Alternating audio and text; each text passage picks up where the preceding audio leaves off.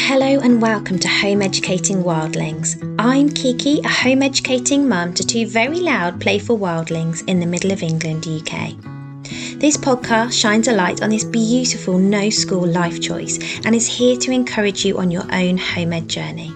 Because the tide is turning for many, many more families who seek a different direction. So whether you're new to home educating, thinking about it, or you're already forging your own home ed path, thank you for joining me. However you're lifing and learning right now, I'd love to connect. You can find me over on Instagram at Kiki and the Wildlings, or visit my website at educatingwildlings.co.uk.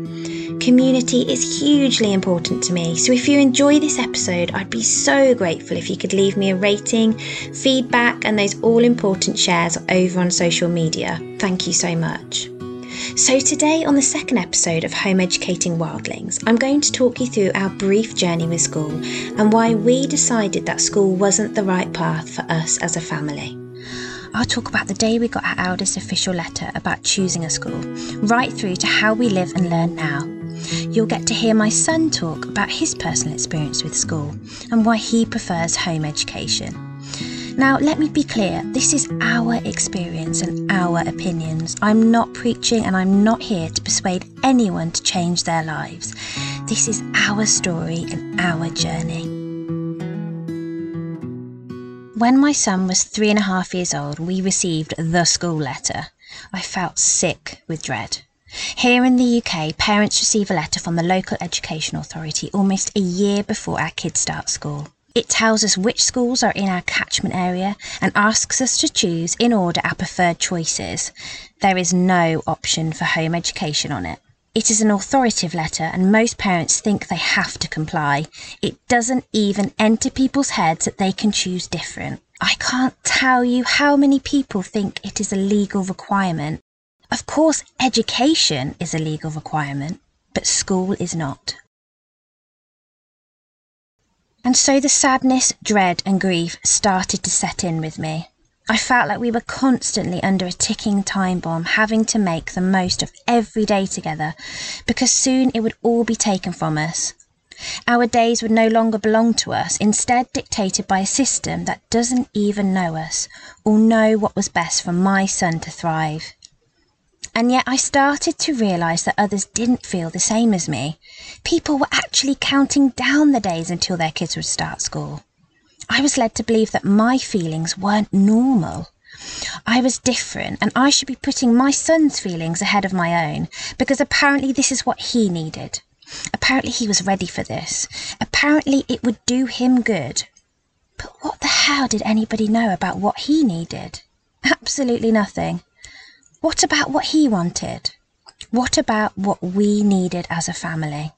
Having now had time to reflect on this, I feel the timing of this school letter is poignant. This letter comes at a time of potential challenge for parents, big challenge. 3-year-olds aren't always easy. They're no longer napping, they're constantly needing our energy, our attention. They're active, inquisitive and so busy. They can be pretty exhausting and full on, but 3-year-olds do get older, and with each year they get more independent, so whilst the challenges remain, they change. There is no doubt in my experience that the jump from 3 to 5 is massive. 5-year-olds are much easier in the sense that they need less of you. Sure, they still need you so much, but their attention spans have grown and their abilities have increased. I wonder if the age to go to school was, say, 7, like in Scandinavia, instead of 4, people might not be so eager to part ways with their children. But perhaps not. I think it's important to raise the topic of childcare because obviously most parents need childcare and school is childcare. But there are ways around it and I'll talk about this in a future episode. And so on to the school visits. Many parents simply choose the school closest to where they live. It's easiest, right? Well, not me. I looked around 7 village schools near us, all much of a muchness. I was the mum asking all the questions. One head teacher actually said to me in a very frustrated tone, "You don't need to worry about that. We're the teachers. We know what we're doing." Wow, I was a grown adult and I was still being put in my "we don't question school" box. I was honestly anticipating a feeling of glorious nostalgia when I entered these school gates. I had enjoyed my time at primary school, at least I thought I had, but it all felt wrong. It was so far removed from our parenting ethos and our way of life that I left each school more disheartened and honestly slightly grief-stricken.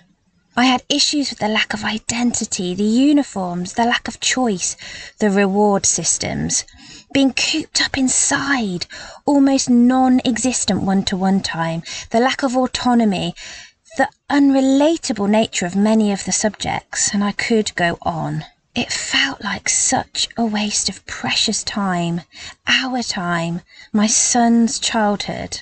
My main concerns at that point was the lack of time outside the classroom. We have always been outdoorsy, adventuring in nature. We spend time outdoors every day, 2 to 4 hours in the winter and up to 10, 12 in the summer. It felt so cruel to take that away from my son. I knew how beneficial it was for him. And what about our child-led, interest-led way of life? Way before I even knew it was a thing or had a label, it just seemed so natural and obvious to me to let my babies, toddlers, and now my children to follow their own curiosities. It was wondrous. Things that might seem trivial to a grown-up or even one of their peers was to them important, and I've always valued that and respected their desires. So how could I suddenly hand over my enthusiastic 4-year-old to a system that was the opposite of child-led? How could I instill equality and consent when in school it is so authoritarian and built on compliance and coercion? How could we raise children to be truly heard, understood and loved for their true selves when school was simply not interested in their individuality? How could I encourage a thirst for knowledge, curiosity and learning when ideas and questions are so effortlessly ignored, snuffed out or even ridiculed? And yet I was under the spell of school. We still chose to send our son to school. We chose the most outdoorsy school we could find. Starting school was tough, really, really tough. The settling in stage was, in a word, awful.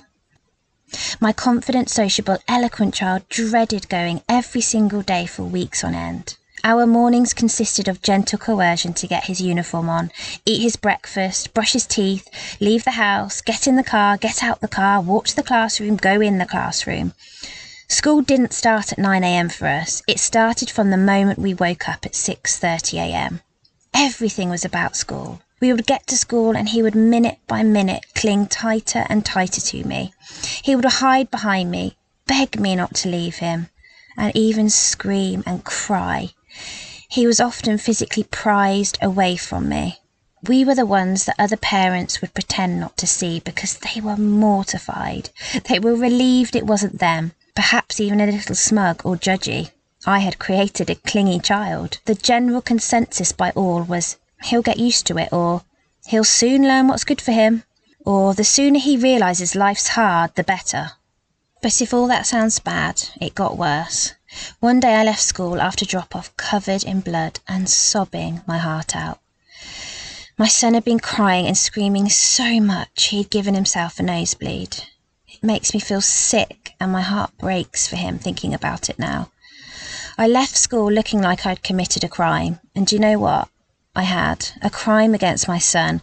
I'd put the needs of a system before his own. He was 4. A system that cares nothing for him. I can't tell you the shame and sadness I still hold on to over this.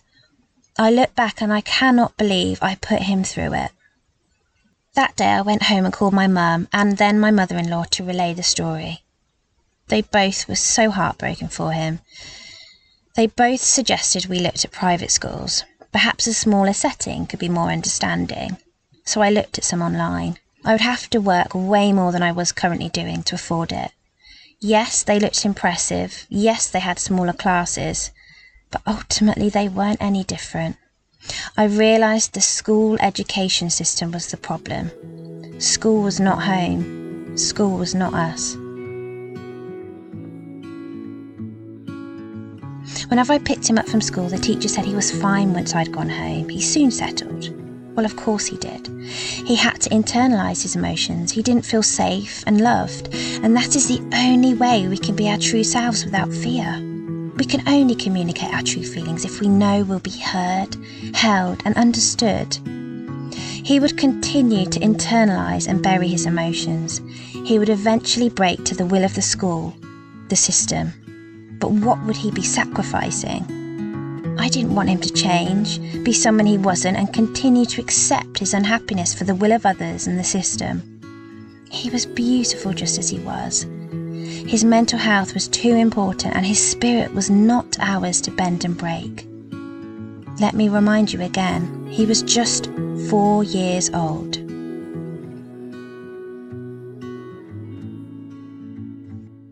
I think by week 2 or 3 I started to research home education. But boy did I have a journey ahead of me. I had to convince my husband, and I felt the need to seek validation from others around me. I realised early on this was no mean feat. To say people were appalled at the idea would be an understatement.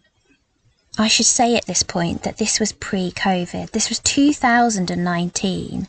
So home education was still fairly unheard of. Whereas now things are changing. I've really recognised that. I think more and more people are coming round to it or understanding it a bit more.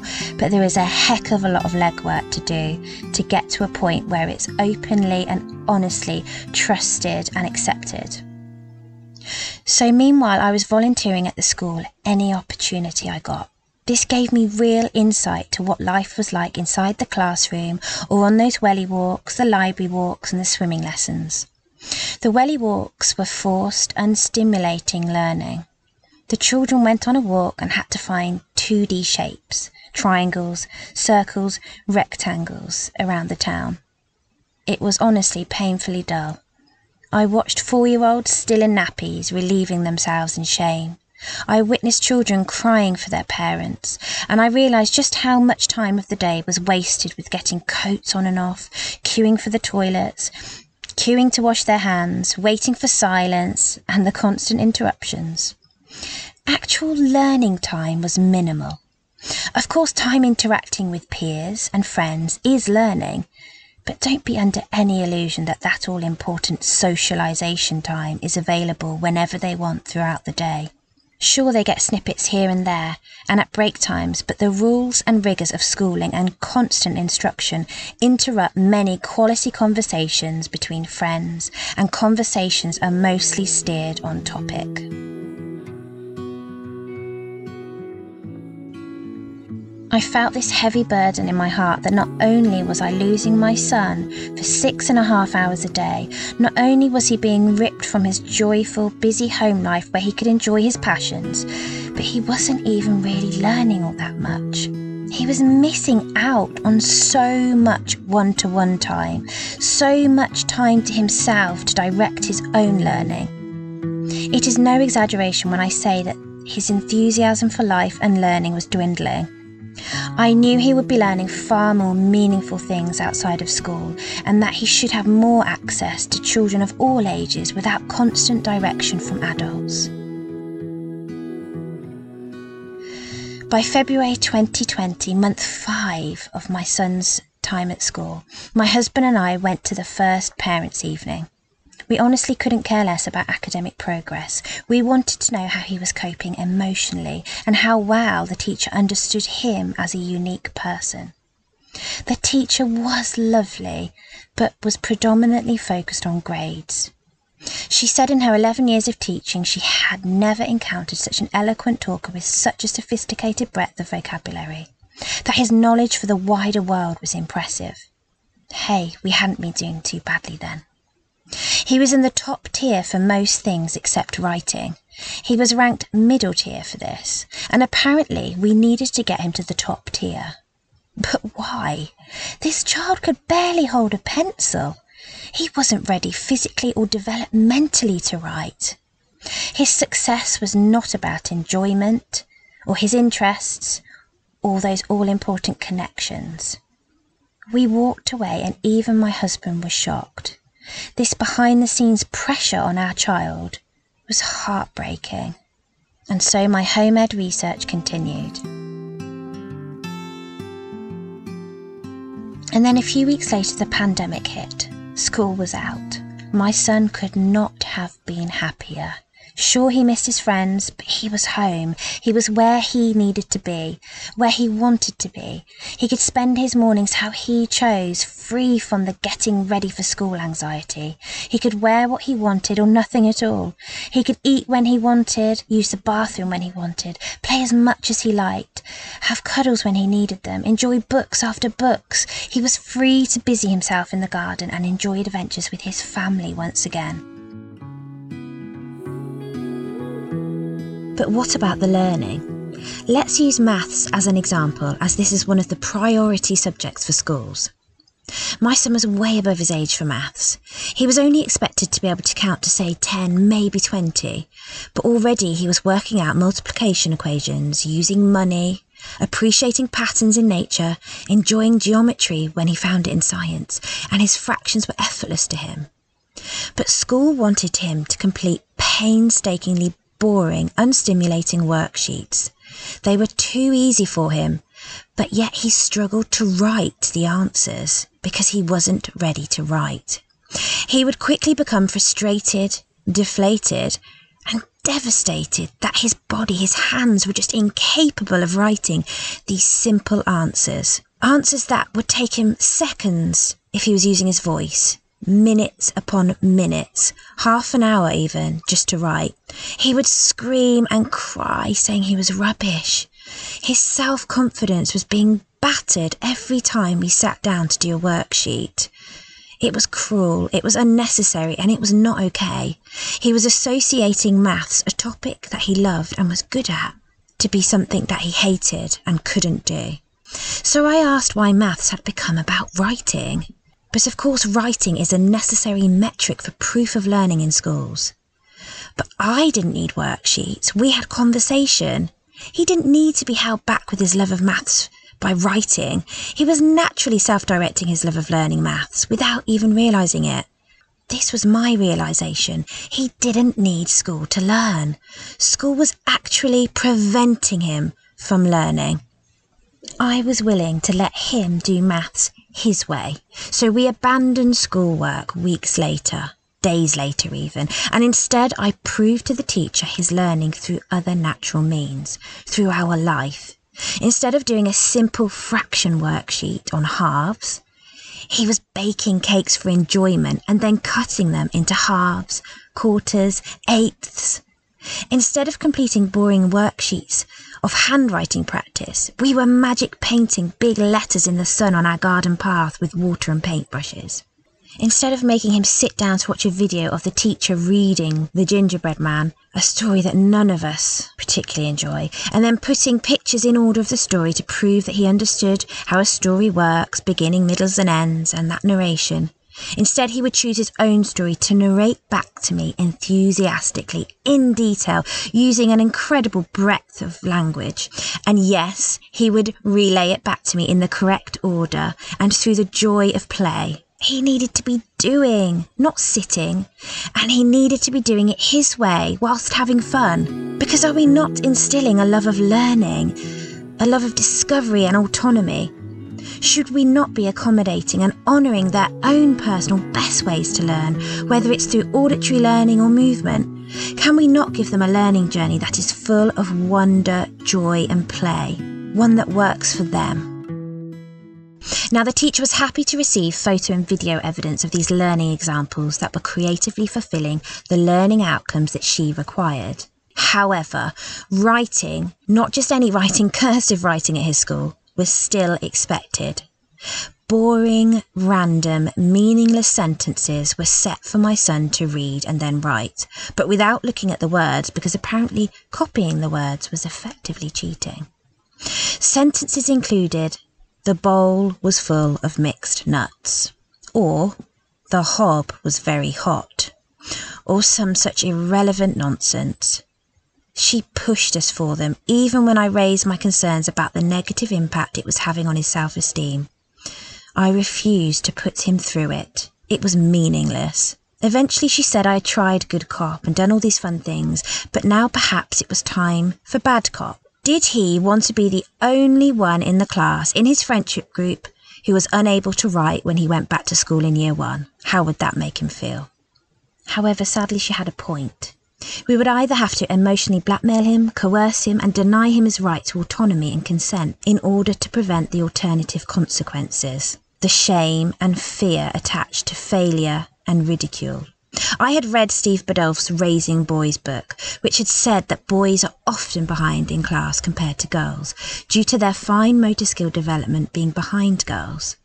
The younger boys in the year could struggle compared to even the older boys in the class. So a girl who was just turned 5 when she starts reception compared to a boy who was just turned 4 is effectively 2 years ahead developmentally. Boys' self-esteem could take such a battering in this first year of school because they simply couldn't compare to many of their peers. And obviously that can include girls too. So that feeling of inadequacy, underachievement and never living up to the others could carry them through primary, secondary and even into adulthood. If made to feel inferior or, in the words of my son, rubbish at such a young age, how could they emotionally recover from this day in, day out self-confidence crisis? This for me is one of the main problems with the school system. Expectations are set and forced upon our children based on age, not developmental stage. This one-size-fits-all approach as opposed to an individual approach is damaging to the mental health of so many children. I know this because my son was one of these children. And hey, look around you at all the adults you know. How many of them have self-esteem issues? Could it be the result of our childhood conditioning? Of our self-worth being defined by where we rank in the classroom in those crucial formative years and beyond?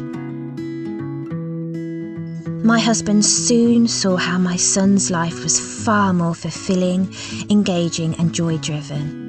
And the beauty of it, he was learning his way, self-paced, diving far deeper than his school peers in the things he loved because he had time, such as science, maths, history and geography, yet still behind in his writing. This learning was consensual, intrinsically motivated and necessary to him. He was now 5 and he was choosing to learn. You couldn't stop him from learning. He was simply living and learning naturally outside the classroom. He is finally overcoming his pencil to paper fears and has built his confidence by drawing, messy mark making and typing on the computer. He would still be considered behind in school, and yet now he chooses to do it for his enjoyment and for purpose. He chooses when he does it, not when he's forced. He is taking ownership. It is his learning journey. We do not follow the school curriculums or benchmarks. We are self-paced and interest-led. We spend our time at play, buried in classic literature, adventuring in nature, building real-world skills and diving deep into topics that have sparked curiosity, such as the Great Fire of London, microbes and volcanoes. It doesn't matter what the topic is. We are doing it for the love of it, and we are learning. We need to move away from this subject learning and instead learn naturally through topics of interest.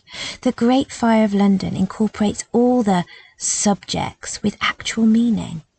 We can learn about how fire starts, which is science, how long it burned for, time, and how far it spread, the distance and volume, all maths. How it affected people, the social and emotional understanding, as well as obviously history, geography and literacy. It is so obvious and enjoyable. It is genuine and meaningful learning. My youngest son has never been to school. He should be in reception right now, but when he would have started, he would have just been 4. He wasn't ready for many reasons.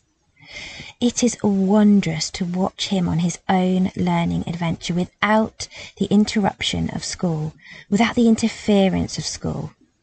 He is learning beautifully without the need of a teacher or a classroom. He is learning his numbers, his letters, how to cook, how to clean, how to enjoy the thirst for knowledge. He is a wonderful example of why school isn't necessary for all children. He is learning naturally on his terms. There is no coercion. He can choose whatever he wants to learn. And yes, believe it or not, he is learning maths and literacy without being taught. He is already reading 3-letter words and loving it. He's always practicing his writing and his drawing. But my goodness, the things he's doing above all of that, the incredible art and the music and the history and the love of nature.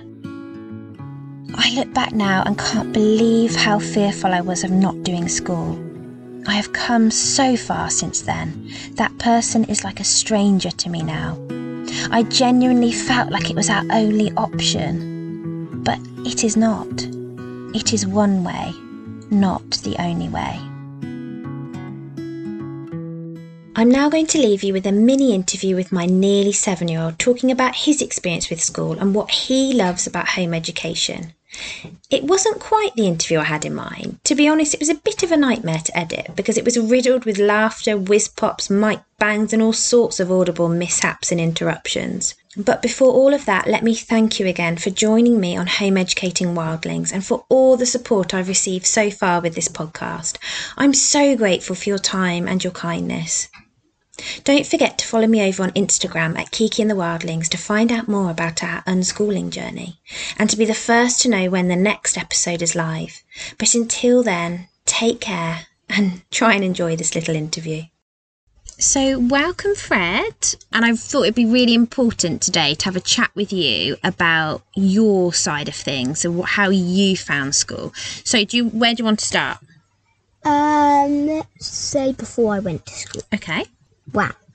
Before I went to school, I really enjoyed it, just being at home every day. And then on my first day of school, I felt really nervous. But then a few days on, I really enjoyed it. But then I didn't really like it a few months onwards from that. Because they were making us do things we all didn't want to do. Like, we had to write loads of tiny words on whiteboards and fill in loads of quizzes on pieces of paper. We really didn't like it. So when you say they made you do things, what could you not have just said, no, I'm not going to do that actually, I don't want to write today? The problem is if you did that, well, you would get into trouble. They made you do it. They hypnotised you, really weird. And so you were afraid of being sent to the headmistress if you didn't do what you were told? None of us wanted to go to the headmistress. Okay, so when you started school, you were only 4 years old, weren't you? So you were actually the same age as your brother now, about 4.5. Do you think you were ready to go to school and be away from mummy and your family for 5 days of the week? No, spouse, no. Oh, definitely not. Okay. No. Why not then? I was too young. Can't believe why you have to go to school when you're only 4. Why can't you go to school when you're like 6 or something? That would be a reasonable age. Because 4's way too young. You get too worried. Oh, I did get too worried. So what were you worried about? I just didn't like seeing you guys for the whole day. Oh, you didn't like us leaving you for the whole day? Did we have lunch today? Yes, and dinner. So what are the things you love to do, Fred? Science and history, because I'm really interested in science, because it's one of my natural things really. I'm very good at it, and I think it's quite fascinating actually. And history, I love it, because my mum's very interested in the Tudors. You are very interested in the Tudors. So I'm interested in it, but they're I like all the eras, especially the Egyptians, the Georgians, and the Tudors. Victorians are quite fascinating, but they're not my favourite. Okay, so how does school compare to your life kind of now? Wow, I think it's much better now than it was at school. They made you do things that you didn't want to do. Okay, so at home then, what do you get to do that you wouldn't be able to do if you were at school? Wow. I can play when I want.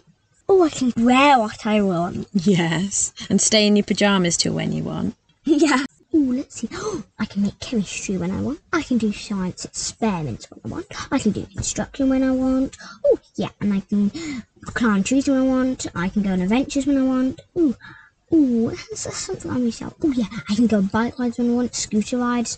Oh, what about a walk down the canal? Yeah, I'm in for that. Or I can play games outdoors and see my friends really often. So being home educated, has it stopped you making friends? No. It's actually made me make friends more. And how old are your friends? Some are 1, some are 2, some are 3, some are 4, some are 5, some are 6, some are 7, some are 8, some are 9, some are 10. Well, you see, I have a lot of friends. And teenagers? Yeah, I do have teenager friends.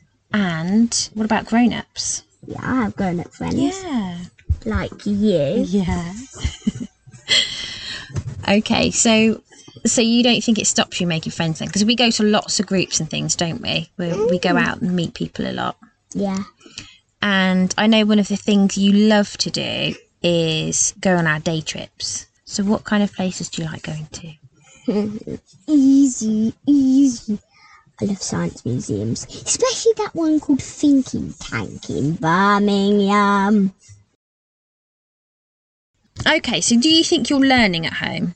Yep. What are you learning then? Loads of stuff. Science. Yeah. Maths. History. They're my favourite. And what about, we read lots of books, don't we? Yeah.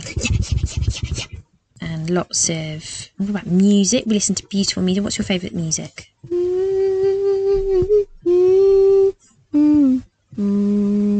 Green Sleeves. Oh, that's nice. And Freddie playlist and Jakey Bug. Oh, and the Beatles. What would you tell another child then who was at school now and who was thinking about doing home education? What would you say to them? I would say I'm home educated, I'm Fred, and it's really nice being home educated. You can just do what you want. Play every day. Learn as you play. Learn as you play.